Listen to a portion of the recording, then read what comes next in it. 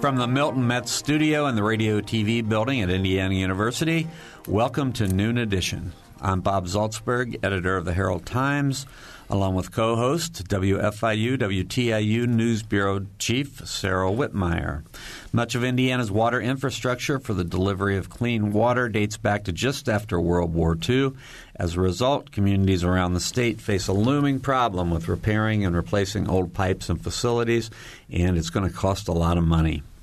A 2016 report from the Indiana Finance Authority indicates that the state's water infrastructure needs immediate repairs to the tune of about $2.3 billion. This week on Noon Edition, we're going to discuss Indiana's aging water infrastructure and Hoosiers' access to clean water with four guests. Joining us by phone today is State Senator Susan Glick, who co-chairs the state's Water Infrastructure Task Force.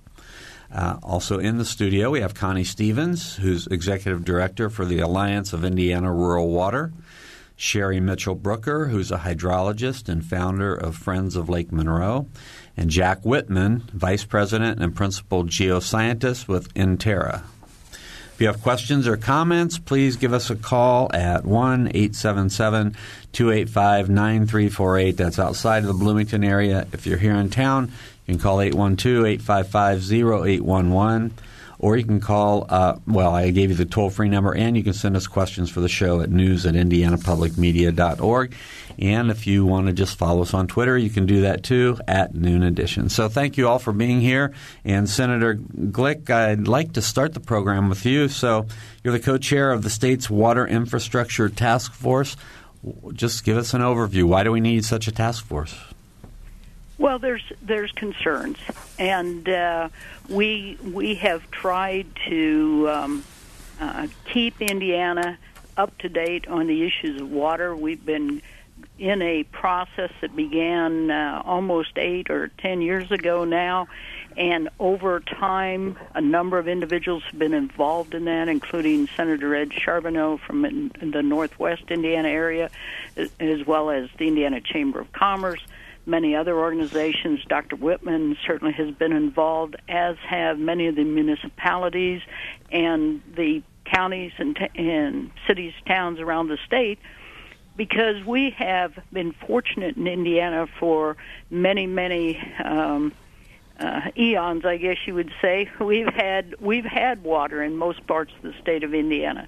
But certainly the northern part of Indiana has had access. Much of the economic development of Indiana has been driven by the locations of the rivers and the Great Lakes and other sources of water. Some areas of the state have not had as much, but they've had adequate rainfall and groundwater access that they've been able to develop. We think it's a very basic part of the future of Indiana to maintain that water supply, to improve the water supply and improve the delivery system. So it's all part and parcel of that. We don't want to find ourselves like some of the communities around the nation who have either had polluted situations with their water supply, or they just didn't pay attention until they either ran out or the infrastructure deteriorated to the point where it was no longer usable. Connie Stevens is with us. She's the executive director of the Alliance of Indiana Rural Water. So, Connie, can you give us your perspective on the issue? And you're also on the task force, correct? Correct. Mm-hmm. Yes. We represent a lot of rural communities out there, and the rural utilities that are in Indiana are about well over 80% are rural. So all of these small utilities out there, we provide training and technical assistance to, and because we have this relationship with them, we're concerned about where they're getting their water from as well. Mm-hmm. They monitor, they know how much they're drawing. If we want growth in those communities, they need to know how much more they can handle there. Some are able to handle more, some are not, but the important thing is they want to be able to grow at least somewhat. But they also need to be able to track what's going on with their water source. Mm-hmm. And that's an ongoing process. And small communities meet a lot of challenges. They have to meet all the same compliance and regulations as the big cities. but with much fewer resources. Mm-hmm. Sherry Mitchell-Brooker, you are a founder of the Friends of Lake Monroe, as well as being a hydrologist. Lake Monroe is Bloomington's water supply, and I know there are other places that sort of have their eye on Lake Monroe from time to time for being a water supply. So, from your perspective and from the Lake Monroe perspective, what's the future and what are your concerns?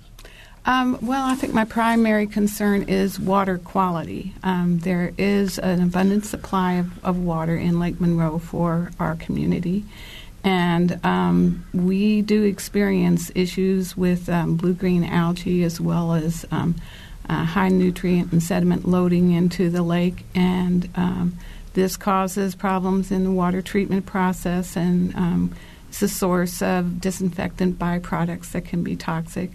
And so we want to take a proactive approach. We want people to understand that this is a very important resource. It's irreplaceable, and that we need to take better care. Mm-hmm. And Jack Whitman, you're looking at it from a lot of different angles, I'm sure, as a geoscientist. What are your major concerns? Is there, how long are we going to have plenty of water? As Sherry says, Lake Monroe's got plenty of water right now. How long are we going to have that? Well, I think that the fact is that in most of the state we have plenty of water regionally. But the question is that locally there are problems in the way that we're growing, and it's both an infrastructure and a resource problem. So there are parts of the state where you can add new wells to an aquifer, and the total amount of water that you can withdraw from that well field might not change. You are really just stealing from each other's wells. So the fact is there are places where the resource and the aquifers are limited by growth. And this is new somewhat to the state. This is a new topic. It's not as though it's been there for 50 years and we haven't done anything. This is a new problem. And in fact, it's a different problem in the eastern United States. I deal with a lot of other states around the country, and in the east, this is something that states are just getting their arms around, and it's a new topic. So the state of Indiana is taking steps down this path, both to try to protect the infrastructure that delivers the water, but also, as Sherry pointed out, the source is really the ultimate thing that needs to be protected for the people. There was this recent report from the U.S. Geological Survey that said we're actually using less water now than we were, the least amount, I think, maybe since, the 60s? Since the 1960s. Can you explain that? Well, sure. And that's not very hard to figure out in a way that in my house we have dual flush toilets. So it's a simple thing in that we are more efficient in the way that we use consumed water in our homes. But the fact is that when we talk about water supply and water use, most of us think about how much I use for myself or in my home each month. That might be what they know because they have to pay for it. What isn't accounted for is that the food that you eat every day takes about 1,100 gallons per day to produce. No one talks about that. No one even knows that. And so as much as I might have a less than 100 gallon per day use in my home, and we think that's my water use, but we're using many times that for the food that we consume and the clothes that we wear. So there's a lot of use that's not in going through the utility pipes and metered. It's going into industry or to plants and being used that way. And those are new uses. So we've started to irrigate the state of Indiana in a way that never is kind of new, which is good. It adds more production. But that use has to be kind of accounted for and considered when we think about the whole system. Yeah, is that what you were getting to, Connie, when you were saying your rural communities Yes. have to think about how much they can grow? That's not necessarily people, but more industries they might want to lure there? Exactly. Industry would love, we have a lot of industry that's interested in coming to Indiana, and they like to go to rural areas as long as there's good transfer access. For instance, our major highways and interstates, if there's a good area through that, and we have a lot of that in rural communities. But they need to have the infrastructure there, and the current infrastructure is so old that it needs rebuilt or redone or upgraded at this time. Not only that, to expand in order to accommodate the new industry or possibilities for new industry to come in. So they're at a catch-22. Not only are they needing to draw for their community, but the surrounding communities need to draw. As Jack mentioned, how many people are drawing from this particular source, water source? So it's the industrial use that's really using a lot more water than just you and me? Is that no? Industry is also falling as a user in the state of Indiana just because the nature of industry has changed here in the past 20 years. So we used to have more foundries and manufacturing facilities that were heavy industry, and there's less of that being used right now. But irrigation is increasing, and almost all other uses are increasing. So we're growing, too. There are more people, and people are spreading to more places. So those are the drivers for the rural communities as well as the metropolitan areas. I'd like to throw in something about this idea about growth and water. And I think we have to be careful about how we think about the trade-offs between growing our community and the water resources that we have. And we, as we move into expanding populations, not just locally but globally, nationally, that we have to think about people who are coming into this area because there is water and leaving other areas. And I think that it is dangerous to think that we can just move to the next water source, make that water source, depleted or dirty, and then move on to the next area. So when we make decisions and we do planning, we need to take into consideration what the long-term effects are and think about how we can modify behaviors to accommodate all of the uses that are out there. Our phone numbers, if you want to join our conversation about water in the state of Indiana, 812-855-0811 in Bloomington, or toll-free at 1-877-285-9348 outside the Bloomington area. News at indianapublicmedia.org if you want to send us a question, and you can also follow us on Twitter at Noon Edition. Senator Glick, we've the panelists here in the studio have really sort of gone through a range of issues around this. What do you hope that the task force accomplishes? What are the range of issues that you're looking at?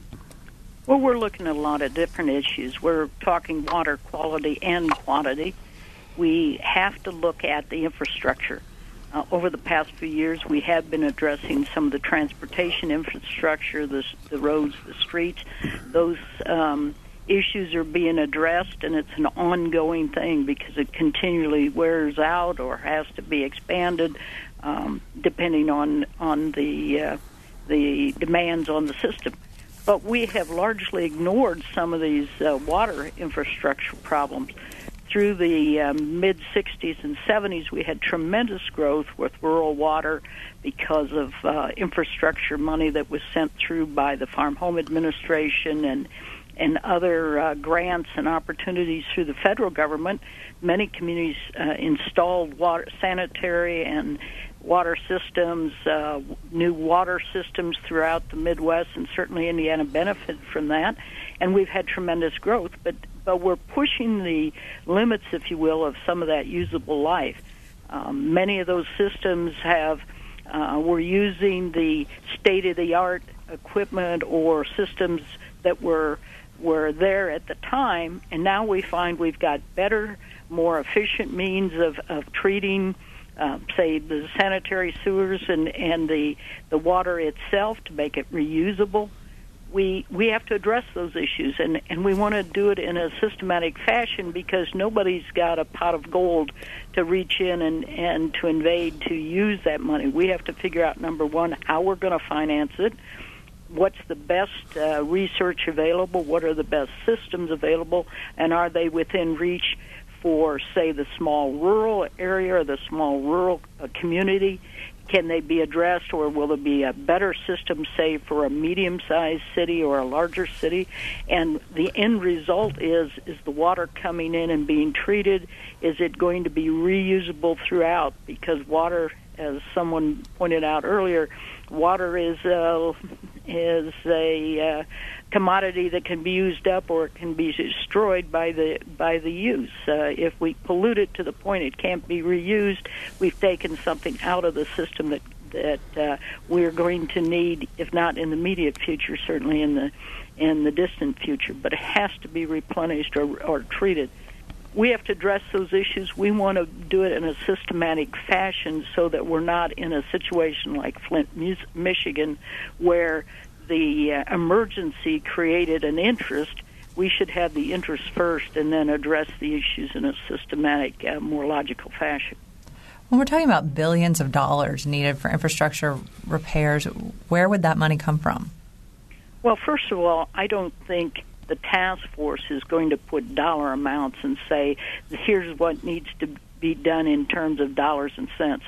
What they want to do is establish priorities. What needs to be addressed? What needs are immediate? What are our highest priorities? What do we have to address maybe in the immediate future, meaning 2 to 5 years? And how serious is the need? Here are the wants. Here are the desires long term. How do we get people to think about water as a limited resource and not in terms of we turn the tap and it's always there, but in terms of we want it to be there today, tomorrow, next year, the next century, and ad infinitum. So we aren't expecting to come up with a $3.2 billion give from any one source. What we're looking at is what are the needs, prioritizing the needs, articulating what has to be done and in what order, and in an orderly fashion, then addressing those needs and formulating a plan for payment. We can't fix every road every year, but we can do a systematic maintenance and updating of the system in such a fashion that we can afford it over time, and we have to establish what those timelines are so that we're not in a panic mode at one point and not addressing the ongoing maintenance and needs. We have to kind of, if you will, prioritize those issues. What's your timeline, Senator? Are you hoping for some kind of action in the next legislative session? Well, we have to have our report from the task force, I believe, by December the 1st. So we will be reporting back to the legislature and also to the governor, to the administration, telling them, what our findings are and what, articulate what they are. And then I think there probably will be a request in the budget, since this next session is a budget year. There'll be some requests for funding to begin the process, to begin taking action on the very highest priorities. But what those dollar amounts are, we have to be realistic about how it fits into the amount of money available, and again, setting the highest priorities first. Those the highest need, highest priorities. We're going to go to the phones now. We have a phone call from Julie, and Julie has a question about long-term management of Lake Monroe. Julie, go ahead. Okay. My understanding is that Lake Monroe originally had a lifespan of 50 to 100 years, and I think we're about halfway through with that. So my question is, what is the long-term management plan for that? Well, actually, I'm glad to have the opportunity to sort of dispel that myth, because that 50-year figure is actually comes from an economic valuation. So when they built the reservoir and they thought about how much money they were going to spend on the reservoir, they took a 50-year time frame and looked at what would the benefits be versus the cost. So that's where that 50 years comes from. It's not an actual physical limitation. And I don't think that we have a good understanding of how long the lake will last. That's one of the reasons we need to get in there and do a lot more work. We need to get some bathymetry measurements. We need to do monitoring of sediment loads and shoreline erosion. I think the life of the lake depends on how we treat it and how we take care of it. Was that addressed at all in the Lake Monroe Master Plan that came out last year, the year before? The Lake Monroe, not in terms of a lifespan. I don't believe that they looked at that, but I could be wrong. I don't remember everything about it. They talked a lot about the management of recreation and the shoreline and those types of things. There was a bit about water quality. We actually made some complaints about that, got a little more concerns in there. But the management of the lake is very complex because we have multiple agencies. We have this Corps of Engineer who operates the water levels, changes the water levels and controls the shoreline. Then DNR is managing recreation and leasing recreational areas along the shoreline and doing some leasing of farmland and so forth. And then we have Hoosier National Forest that owns a significant amount of the shoreline, and then other state entities, state forest within the watershed. So sometimes I think what happens is there's kind of like everyone's pointing in another direction about who's going to do what and how it's going to get done. And that's part of what our organization is about, is trying to bring those people together to have a comprehensive plan. All right. Jack, go ahead. One of the things that Sherry points out really well is that the problems that we face now need information and data to try to solve them. To create a priority list, you need to know where to act first. And in order to know where to act first, you have to measure something from somewhere. So what Sherry just described is the data that is being gathered or needs to be gathered to make this judgment about the lake and how to manage the lake. But that same idea applies to the whole state, to all the aquifers in the state. We have some of the fewest monitoring wells for water levels in the entire country per capita. So we have something like 30 monitoring wells, and that just isn't enough to track change over time. And so we need to really focus our attention and our resources on collecting that information that will give us what we need to develop the priorities that Senator Glick's talking about as well. All right. We're going to have to take a short break. We're talking about water supply and water quality in Indiana and the infrastructure that brings water to the tap in your home and elsewhere. You're listening to Noon Edition. We'll be right back.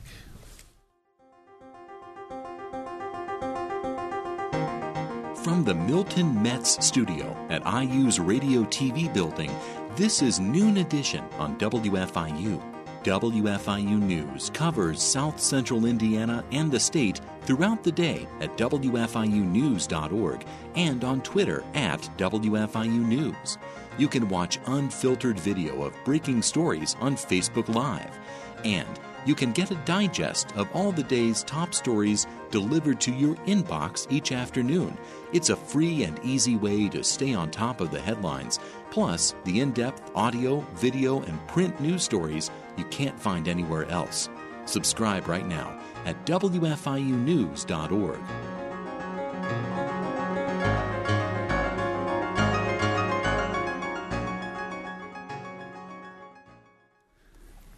Welcome back to Noon Edition. I'm Bob Zaltzberg from the Herald Times, along with Sarah Whitmire from WFIU and WTIU, and we're talking about water today on Noon Edition with four guests. State Senator Susan Glick, who is she maybe is not with us anymore. We're going to see if we can get her back.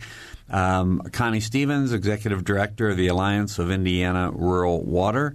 Sherry Mitchell-Brucker, who's a hydrologist and founder of Friends of Lake Monroe. And Jack Whitman, Vice President and Principal Geoscientist with Interra. State Senator Susan Glick is the co-chair of the state's Water Infrastructure Task Force. We think she was only going to be here for the first half of the show. We were trying to convince her to stick with us for the second half, but I think she might have had another obligation. If you have a question or a comment, give us a call at 812-855-0811 in Bloomington or 1-877-285-9348 outside of the Bloomington calling area. News at indianapublicmedia.org is where you can send us questions, and Twitter, we're at Noon Edition. Jack Whitman, I wanted to ask you a question just about the national scene, because I am under the impression that if we were in California or Arizona, someplace in the West, this conversation would be a lot different than it is here in Indiana. 2 days ago, the South Florida Water Management District just passed its budget for $890 million. That's South Florida Water Management District. So I think that other parts of the country, for various reasons, have to take this issue more seriously than others. And obviously, Florida, it's critical for all things, for emergency response, for property damage. There's a lot of reasons for that investment. Texas spends over $1 billion on this, and the eastern states are now beginning to do the same thing. So I think that what's the challenge in front of us, just like the infrastructure challenge, is sort of like, how do we organize this?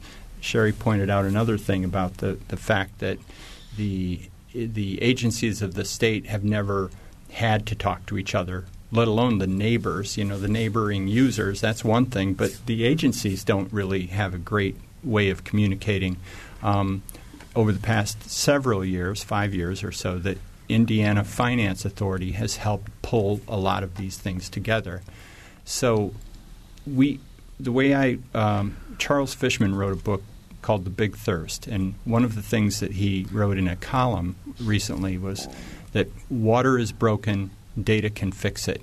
And that's kind of true, that data is one of the pieces of the puzzle that we have to have our hands around, and we have to understand how these systems work, like the watershed for Lake Monroe, like the lake itself. Then we can start answering questions and prioritizing and we need to forecast growth too. It's a very good point about we can't just keep growing everywhere and just keep handing the problem to the next area or moving or maybe getting water from a distant place and bringing it across to a new place. We really have to think about how much is here to work with. What do we care about?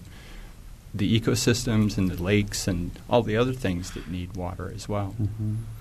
Connie? And that's a misconception that a lot of utilities have out there. They thought that because they report, every water or wastewater utility has a report they have to provide to someone. But not all of them are going to the same place. And they're assuming that all of them assume that whoever they send their report to, they have all of this data and information when they don't. So there's a lot of confusion going on out there about that. So we need to do something about that. We need to make sure that all of this data is pulled together in one place so that we can utilize it. Mm-hmm. I want to welcome back State Senator Susan Glick. Thanks for joining us again. Sure. Mm-hmm. So in rural areas in particular, so I'm assuming things are probably worse, are they, in terms of infrastructure? In some. We have a lot of small rural utilities out there that have been doing a good job and done very well. But after 75 years, there's still a lot that needs to be done. But yes, and there are still a lot of communities, small rural communities. For instance, I live in a small community of population of 288. We're on a regional sewer district, but we all have our own wells. We really need to be on a water system ourselves. But that's not happening yet. But so there's still a lot of need out there. And I know in the southern part down here, they're still hauling water in places. And there's the water utilities down in here want to provide water service to them, but it's not affordable because it's so far out there, and they have to go through a lot of rock to get to it. So there's a lot of pictures out there of people hauling water in the back of their minivan for the family. I want to ask Sherry Mitchell-Brooker about Lake Monroe, because there have been a couple of attempts in the last decade or so, a couple of discussions of different entities that wanted to come down to Lake Monroe, get water, and take it back someplace else. And so if you could just sort of update us on what's happening with that, and then also with State Senator Susan Glick, you might know also, as well, are there restrictions, what laws are in place that would say that can happen or that can't happen? One of the things that I have been told by the Corps of Engineers is if such an action were seriously proposed, that there would have to go through NEPA, the National Environmental Protection Act process. And so one would have to look into all of the ramifications associated with such a transfer. Just from what I've looked at, I think that there is potentially a problem just in terms of quantity, because you might look at the lake and say, oh, there's lots of water there. But when you start drawing down the water that shallow, especially in the summertime when we have a tendency to have algal blooms and so forth, I think you're going to see a lot of water quality problems that would come along with that. Again, I am a strong advocate of looking at, I'm not a fan of interbasin transfers. I think that's where we've gotten into a lot of problems, thinking that water is infinite, just go somewhere else and grab it, that we need to look more closely at conservation, changes in behaviors, thinking about water resilience and the linkages between all sorts of different behaviors, what you eat. Just comparing the water footprint of, say, a hamburger to a soy burger, there's 14 times more water required to produce a hamburger than a soy burger. Those types of awareness of how we use our water is important, and I think we need to think very seriously before we start thinking about long-distance transfers of water. Mm-hmm. Go ahead, Jack. Well, Sue Glick, let me suggest here that the state passed a bill last year, went into effect. I guess it was passed in the session 2 years ago, went into effect last year, that addresses some of the inner governmental disputes that arise with water. Water doesn't respect geographical boundaries such as county lines, state lines, municipal boundaries. It flows underneath the ground, especially the aquifer situation or the rivers and some of the lakes. They occupy space in many areas and in many different communities. And so in order to address some of those issues, we have created a commission that with appointments from members of the General Assembly, from the pro tem and the Speaker of the House to also the governor, naming individuals to this commission to allow them to interact with officials from other states or from various communities to address some of these issues. Right now there's an aquifer in northern Indiana, and I will mispronounce it, but it's a combination of Michigan, Indiana, and Ohio. That aquifer flows under 3 states. There's a suggestion or a proposal that a group in Pioneer, Ohio will drop 6 huge wells and sell water from that aquifer to some suburbs around the city of Toledo. Well, that would be fine, but we need to know how much it's going to affect the communities in Michigan, Indiana, and Ohio, because if you take water out of one location, the water in the aquifer is going to flow towards that area where the water is being removed to attempt to replenish that. I think Dr. Whitman calls it a cone of depression, because water flows to that lower point, and which will flow away from the other communities. We need to have some interaction in place, some means of communicating with the other states and the other communities who will be involved and affected, so that we can address those issues before someone begins that process or operates that business. It's one thing if you're throwing water, say, from an irrigation pivot onto a farm field. It goes back into the aquifer, and then it's there to be used again by whoever is in that particular geographical location. But if, in fact, the water is being transferred out or piped out of that aquifer and is never coming back, then we need to know what the potential is and the danger of the loss, and where, how are we going to replenish it? Is it something that's going to have a long-term effect on that area and those communities?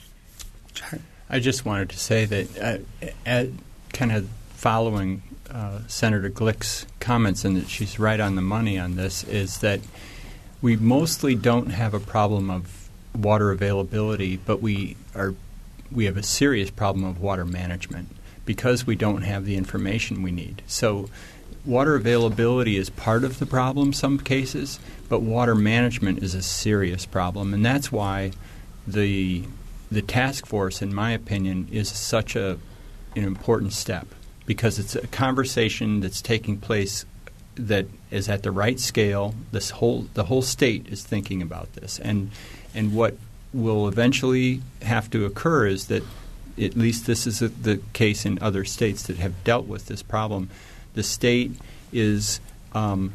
identifies regions within the state that then they talk about their resources in their area. Kind of with Lake Monroe is a kind of most local or a local example of that, but you can zoom out and maybe think of whole watersheds or larger systems, aquifer systems, so that you can start asking and then answering those questions about how much that aquifer can produce. When you're talking about needing more information, that's the kind of thing you're talking about, like how much water is in a particular aquifer and in a particular watershed? Right. Okay. How many wells can you put in there without it actually going down long term, so that you're actually depleting it so much that it won't come back? And we don't have that information now. No, we do not have that information. It seems like one of those things that we don't worry about it until there's a big crisis. Exactly. Like California, for example, and I watched a documentary recently about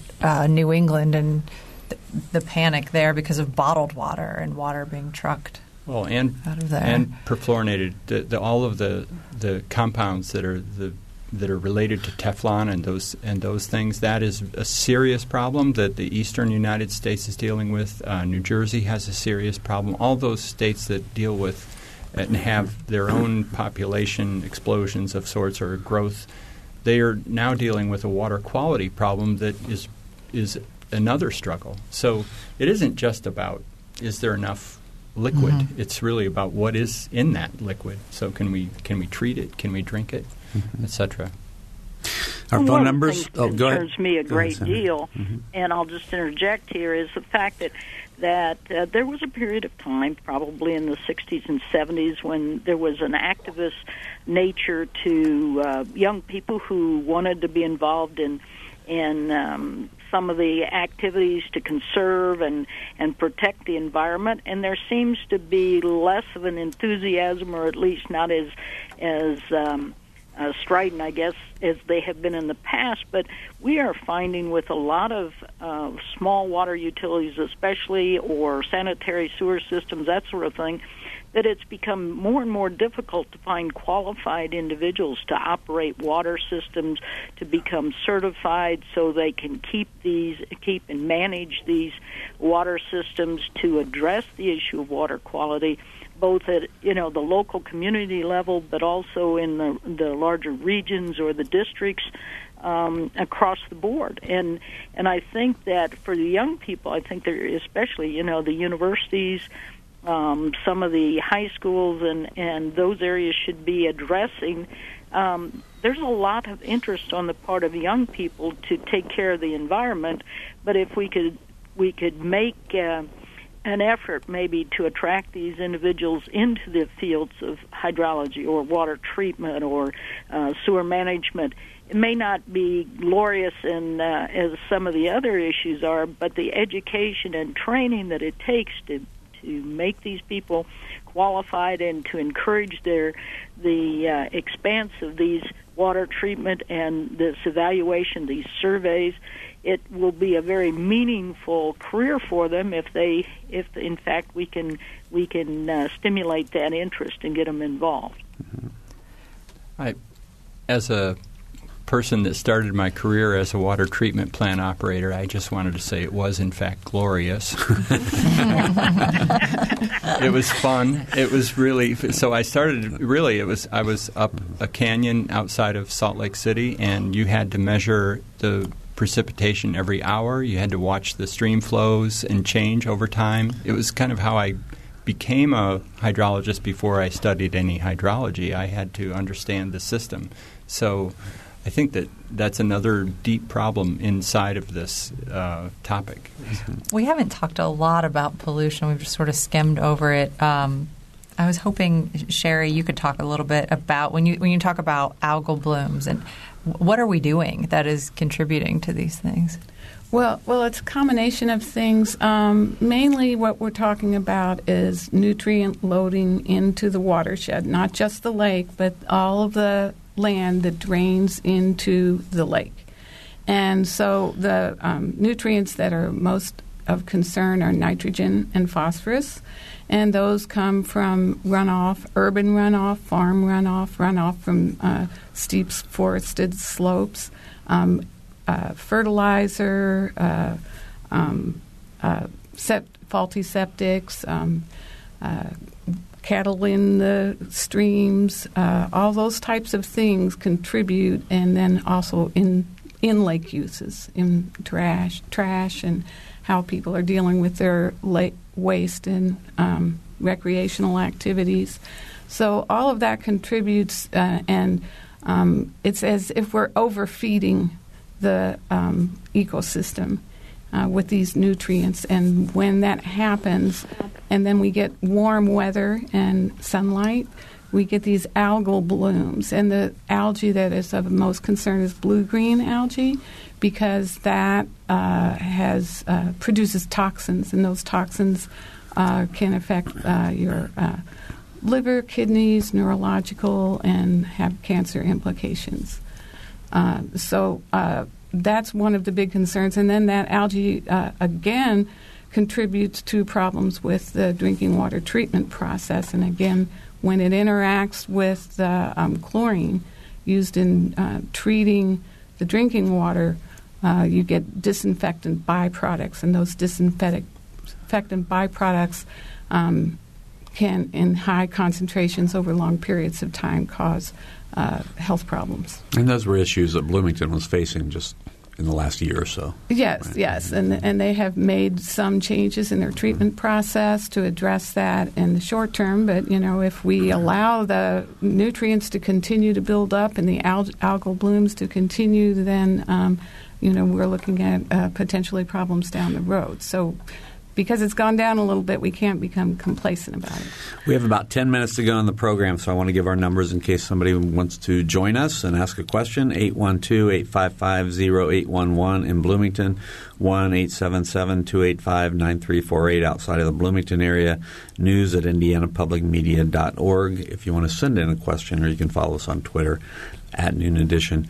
I believe it was Senator Glick that brought up Flint, Michigan, and I just didn't want the program to go by without asking about, the problems that Flint faced with, lead in the drinking water, the serious issues that they had. I mean, how likely is it that we could have a pocket of something like that in Indiana, and how would we know?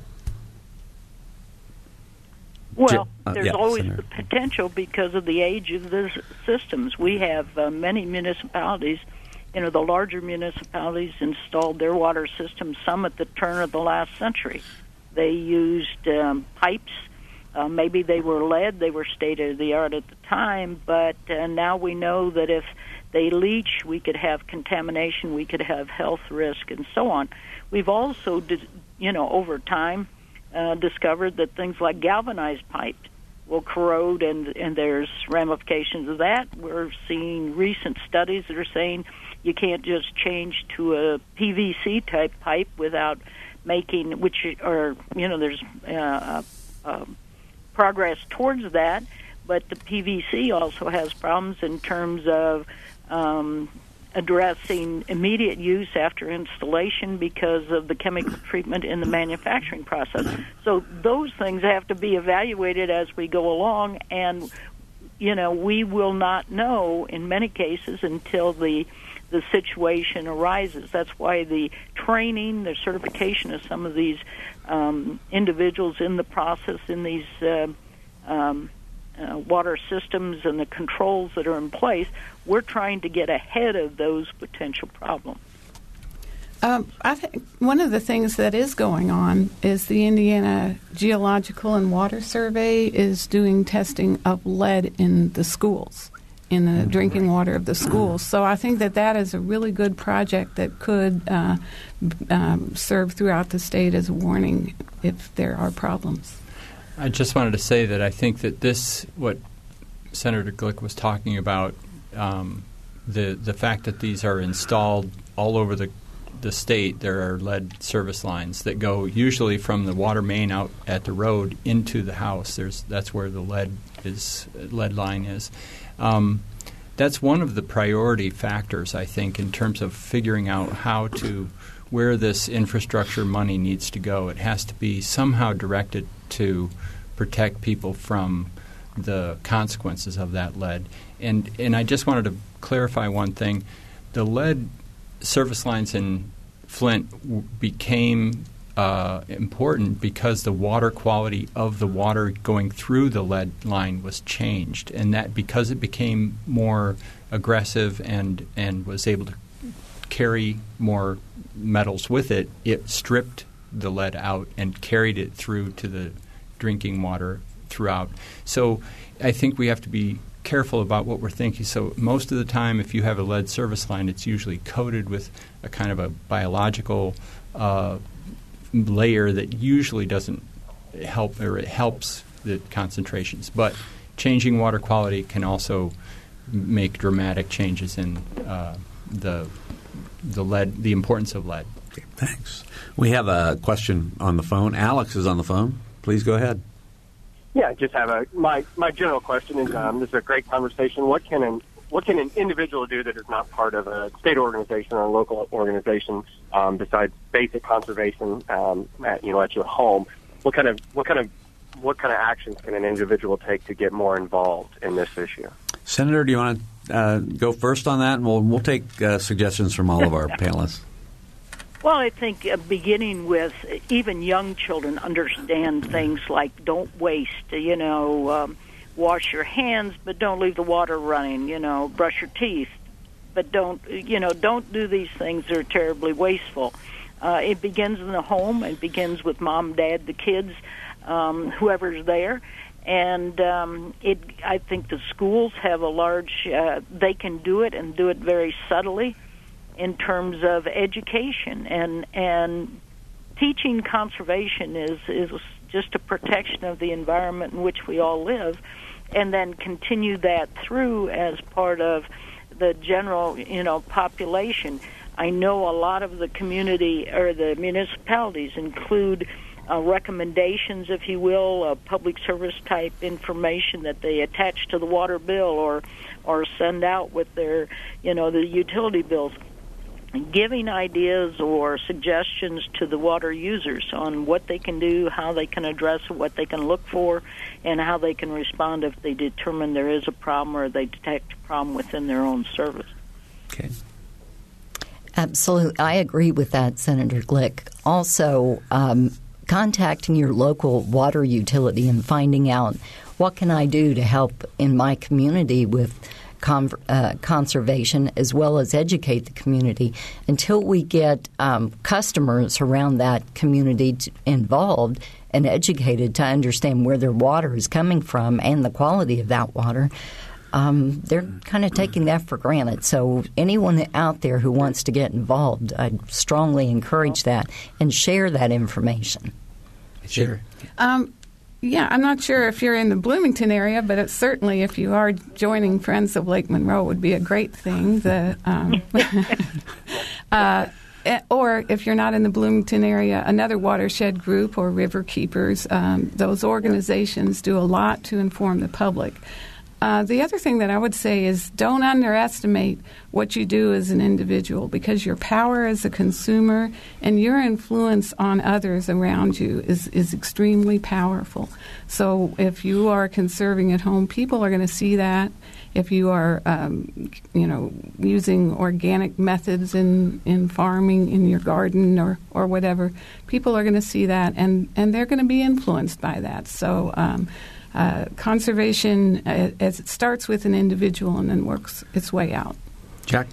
I just wanted to say that the perspective, too, in the state has to be one where we recognize that 1/4 of all of the people in the state get their water from a well, as was mentioned earlier.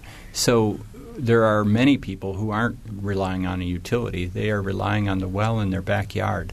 So it's a different problem. It makes it even more important, in my opinion.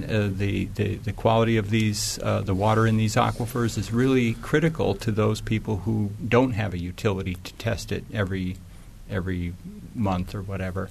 So it's a critical point of reference that many people don't have the utility angle to work. Very quickly, what can an individual who's on a well do to ensure that their drinking water is safe? They can usually work with the State Department of Health has a whole program that is designed to look at the water quality and to evaluate whether or not there's bacteria. So, all right, we're out of time. And I would urge, go ahead, anyone to use their Purdue Extension Service as well. They do testing at the county level, so that helps. Okay, thank you very much. And now we are out of time. I want to thank State Senator Susan Glick, also Jack Whitman, Sherry Mitchell-Brooker, and Connie Stevens for being here with us today. For producer Patrick McGurr, engineer Mike Pashkash, and co-host Sarah Whitmire, I'm Bob Zaltzberg. Thanks for listening.